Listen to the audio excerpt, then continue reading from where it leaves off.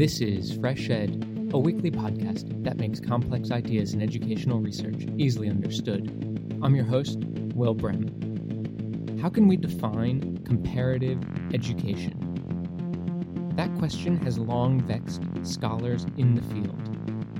My guest today is Angela Little, who has spent her entire career in comparative education and has wrestled with this very question. For me, comparative education is about extending the boundaries of our knowledge about education, moving it beyond national systems of education. It's about making something that appears to be rather unfamiliar, studying it, making it familiar, and in the process of making it familiar, possibly making what originally was familiar, making that rather strange.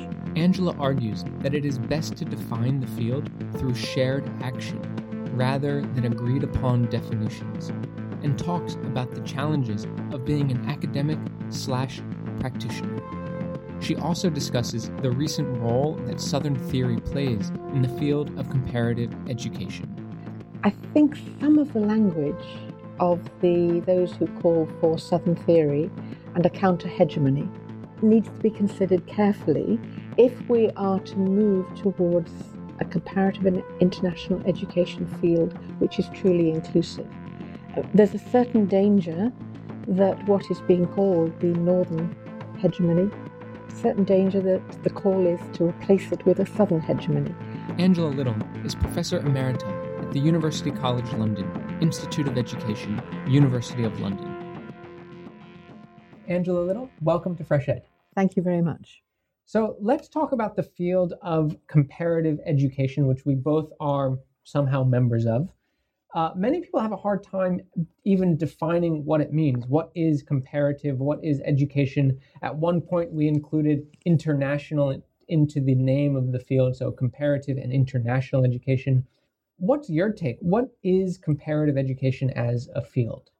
Okay, well, this is not going to be a short answer. That's okay.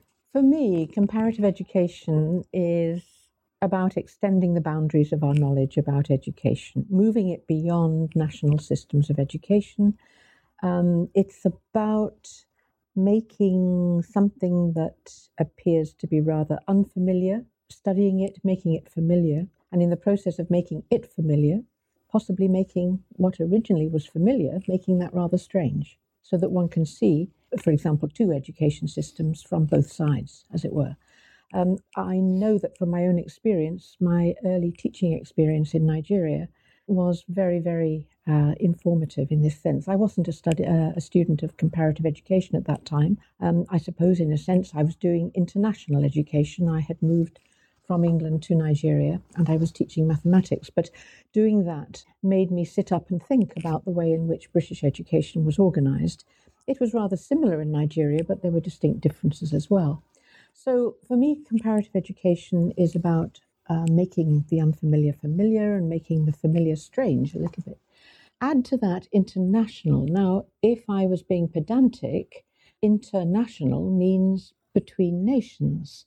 So in which case you might think that international education was exclusively about relationships between educators and policymakers in two or more different countries.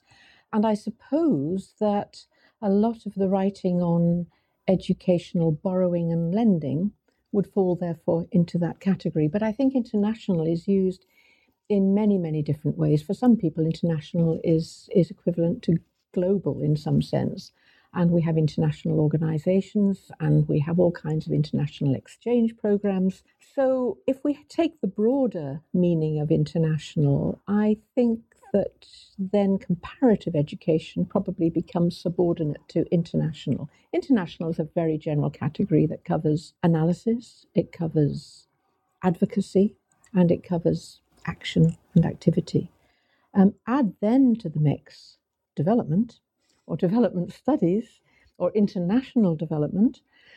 Well, I think for several decades now, development has usually referred to two things. It's referred to the development of education in what are known as developing countries, and at the same time it refers to those agencies that are involved in different forms of cooperation with those countries. in order to develop education for the development of society. But I like to go back to a definition that was offered by George W. Parkin back in the mid 1970s. George Parkin was a New Zealand educator, and for a brief period of time, he was a visiting professor at the Institute of Education in London. And for him, comparative education was about the contribution that education makes to the development of societies everywhere in the world. So for him, development did not refer to it wasn't a matter of geography, it wasn't a matter of Africa, Asia, and Latin America. He was interested in the contribution that education makes to the development of society, economy, polity, all over the world. So that would include in Europe, it would include comparisons between Germany and the US, for example. So you can see from what I've said so far how broad a field it is and how inclusive it is, I think. Yeah. 8 years ago, you published this piece in Comparative Education? Compare. In Compare, excuse me. And in that piece, you basically say, enough of the debate about definitions. Our field has done this for, ever since it's become a quote unquote field. What is comparative education?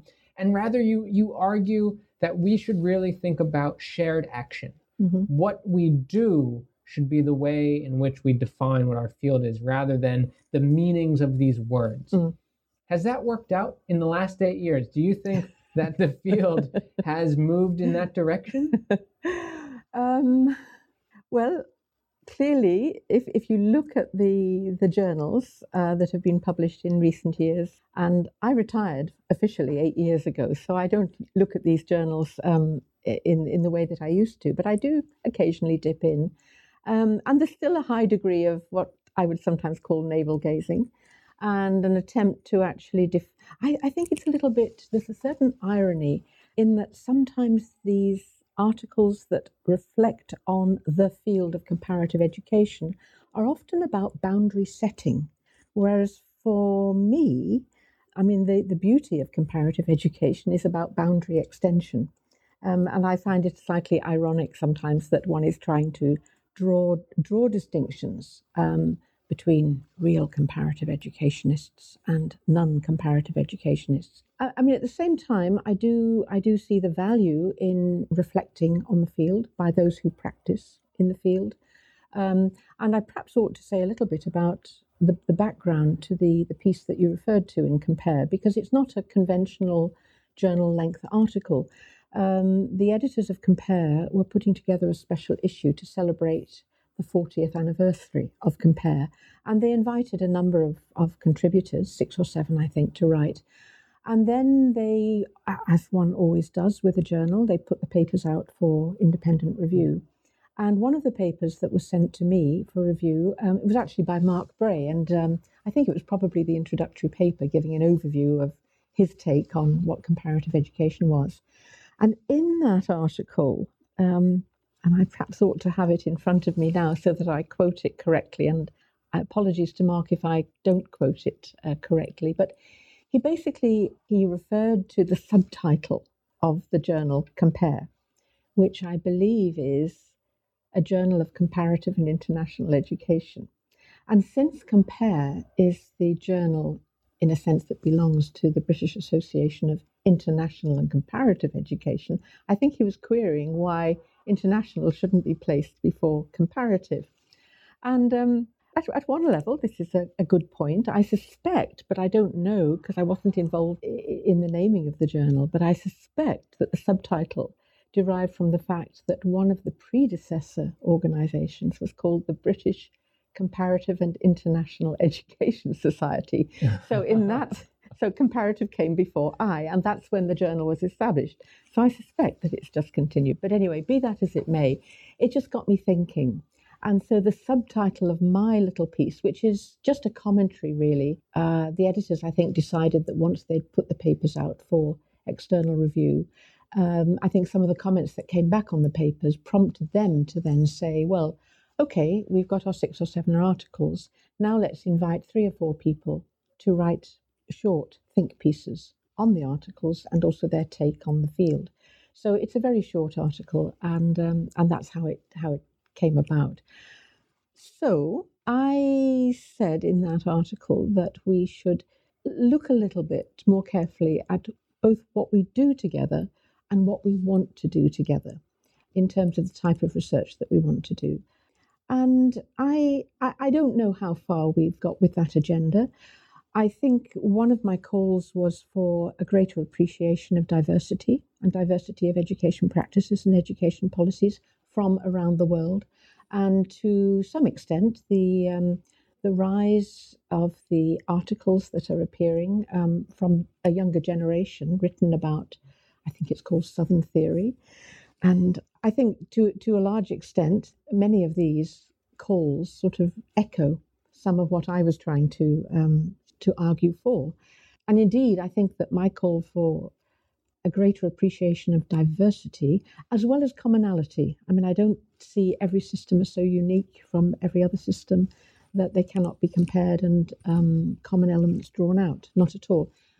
My search would always be for similarity and dissimilarity, diversity and commonality, universality and specificity. I don't like the either or. I think that constantly in comparative education, you've got to be very aware of both poles of those dimensions. So what then of method? How does method, the comparative method, fit into this idea of not having either ors, but having this universalism and specificity? You know, how does method fit in? Okay. Well, I think my concern about method occurs at two different levels. One is that when I moved to London, to the Institute of Education, I moved from the Institute of Development Studies, and I moved to what at that time was a Department of International and Comparative Education.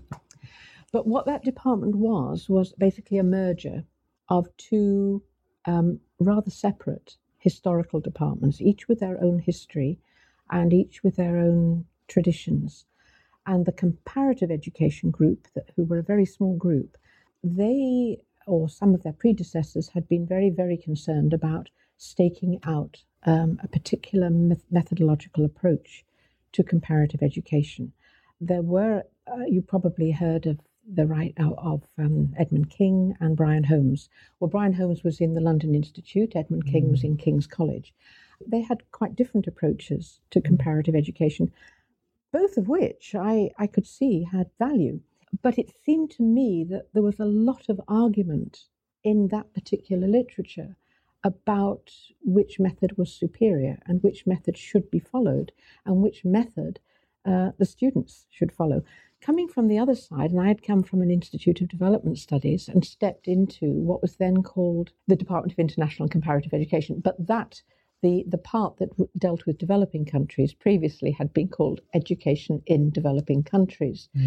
And colleagues in that group, and I was part of that subgroup, were not nearly so concerned about all these methodological papers.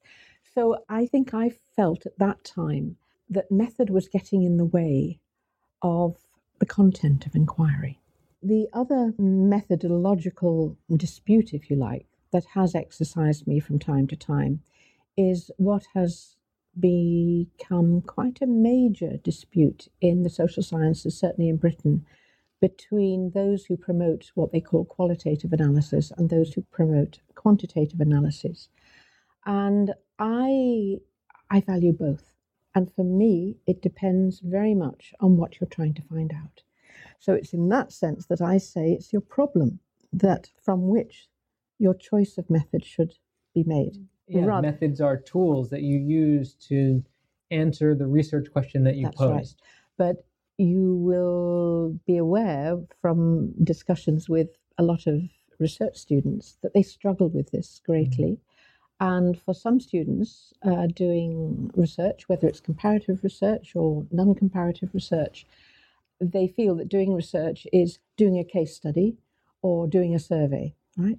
Now, okay, they need to know, they need to find out about those methods or those tools, but the much more challenging question for them is, why do you choose that method or that method? Right. Or why not think about using both methods, but in series. You can use a qualitative approach for the first phase of your work, followed by a quantitative survey, or vice versa. And some people who or researchers who combine the methods, often produce very, very, very fine work. And when I say combine, I think again, it's very, combination is a warm word. It's a comforting word.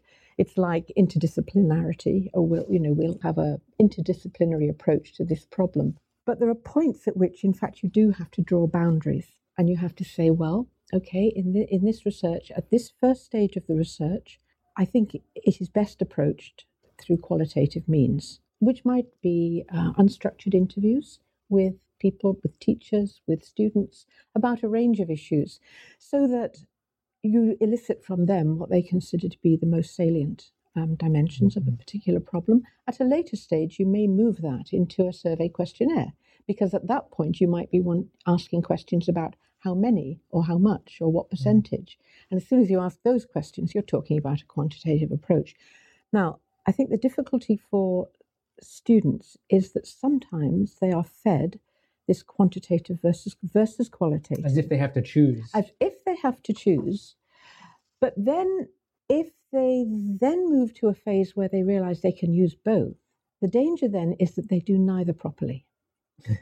They fall between the two stools.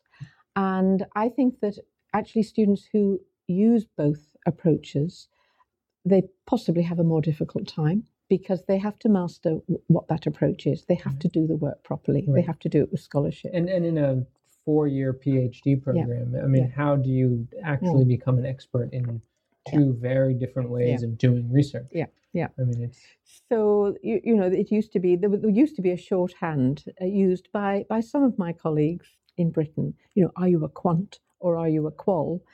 Meaning, are you a quantitative researcher or a qualitative researcher? And I used to just back off at that point and say, look, it's really not helpful. Fortunately, there are a few pieces of writing in the literature that very helpfully draw out the distinctions. Not, I would say, within our comparative education field, but in other fields. They're in the, if you like, the comparative social sciences, you will find that. So another big issue beyond method in comparative education and the name of comparative education, the meaning. Another issue that I guess being in the field for just about a decade now, I've noticed is that comparative educationalists, those who go through that academic trajectory, often end up working in development agencies or ministries of education or, all sorts of NGOs, nonprofits. And then even the academics who are professors of comparative education often do work with these same groups over their career. So they sort of have their foot in the world of practice and theory at the same time. They're a practitioner, but they're also an academician in the academy. So, how do you think scholars should balance this role of the ability to analyze issues of comparative education, but then also participate in particular advocacy for education? That's a very good question. And I suppose I am one of those who has had her feet in both camps in a variety of ways. I think for those who move on from comparative and international education into a full-time position in an international organization or in an international NGO or a national NGO, I think within that organization they need to be strong to request time for analysis. I know that in some international organizations the pace of the discourse and all the funding imperatives are so rapid that the priority list of what is it today changes very rapidly, and I think sometimes there's just no time for the analysis. If they cannot do the analysis themselves, or they don't feel they've got the time to do the analysis, I think they need to cultivate around them a group of people. They could be consultants, they might even be mentors, I'm not sure, who do have the time, who continue to have the time for analysis, and those are people who are still in universities. So I think that it's hard if you move out of the field into a full-time position into one of these advocacy and action organizations. If you are fortunate, very fortunate, in being able to continue with a university job and at the same time then are being invited to get involved in advocacy, I think you're in a different position. I think that the Academy still has the opportunity for some amount of time for considered analysis, for sabbatical leave, for contributing to refereed journal articles. And I think one has to recognize the privilege of that position and value it, and not allow any, quotes, research time to be frittered away on advocacy and action work. It's very tempting because the advocacy world and the action world is in many ways very exciting, very stimulating. And also it gives you an entree to discourses that you might not otherwise have access to if you were in your ivory tower, as it were. So I think analysis versus advocacy, I make that distinction quite strongly. I make it to my research students as well, because I don't know whether you've had this experience, but I have had in the past some, maybe not many, but some research students who know the answer to their question before they've even addressed it. So they know what they recommend, they know what they want to recommend, and they haven't yet done the study. Now, in this case, the advocacy is in front of the analysis. And it's very, very hard in some cases to persuade students that they just need to forget about the recommendations and step backwards. Now, a PhD over 3 or 4 years, I think for many people, including I think many academics, is one of the most privileged times of your life, because you really do have time to read, you have time to analyze, you have time to think. And if you get through that period and you've mastered a variety of skills and you've developed a set of attitudes to education in the world, I think it places you in a very, very good position, even if you then move into a full-time job where it's full of advocacy and action and getting on with spending money. It's a tough one. I think that the other point I would make is that I would hope that if you have studied comparative and international education, that you retain a critical stance on many of the assertions which come out of international organizations. International organizations have their own needs. They have their own, they need to legitimize themselves. They need funding. They need to keep moving. And they need to keep processing or reprocessing messages. And they often make grand claims about X leads to Y in most of the world, and therefore X should lead to Y in the rest of the world. Now, if you've done comparative and international education, in principle, you've got access to the resources that would enable you to test that proposition. And with the internet now, you've got even more access to the resources. So I would say to people, just keep that critical hat on. It must be hard for some to keep that critical hat on when they end up working in development agencies that are trying to push their model, the best way to do this type of learning or solve this type of educational problem. I would imagine that they're sort of bound by the need to advocate for that quote unquote solution being offered. Mm-hmm. And I can just see how that might be very challenging to stay critical. You want to be critical, but at the same time, your job is telling you that regardless of the circumstances, you have to say that this model is right. Okay, I accept the constraint of that situation. At the same time, I would say take every opportunity you can to attend conferences, and much more than that, take every opportunity you can to present your work at conferences, knowing that if some members of the Academy are there, they may be quite critical of what you're doing, but use that critique to help you to reflect. Perhaps don't rely on yourself and your peers to do all that self-reflection. Most organizations do have periods of time for in-service training or continuous professional development.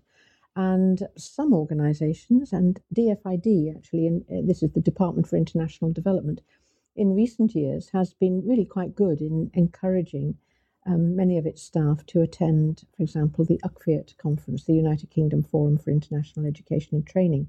And those of us who have been in that forum for a very long time, since its inception, we're always very pleased when members of development agencies come and participate with us, and where sometimes they request space for a panel to talk about their latest position paper, and sometimes it is possible to give them that space, and they know that a critique, there'll be a lot of questions.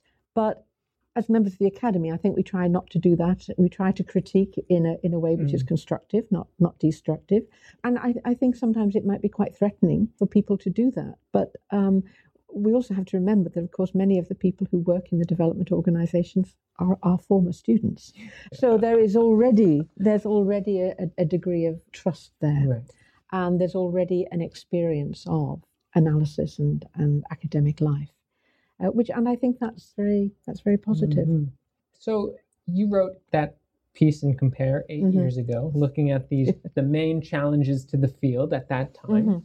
I know you said you retired around that same time that you published that piece, but if you were to look at the field today, what would the main challenges be, the ones you see today, and are they different from the ones you saw 8 years ago?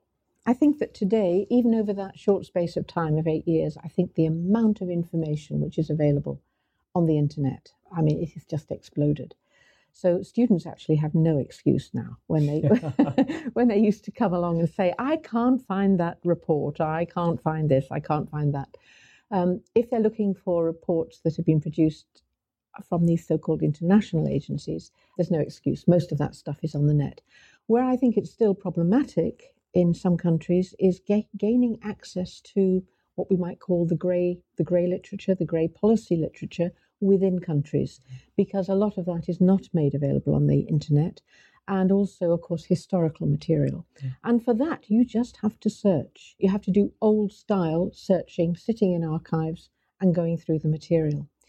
In terms of the approach to problems, you drew my attention to a couple of writings on what might be generally termed Southern theory.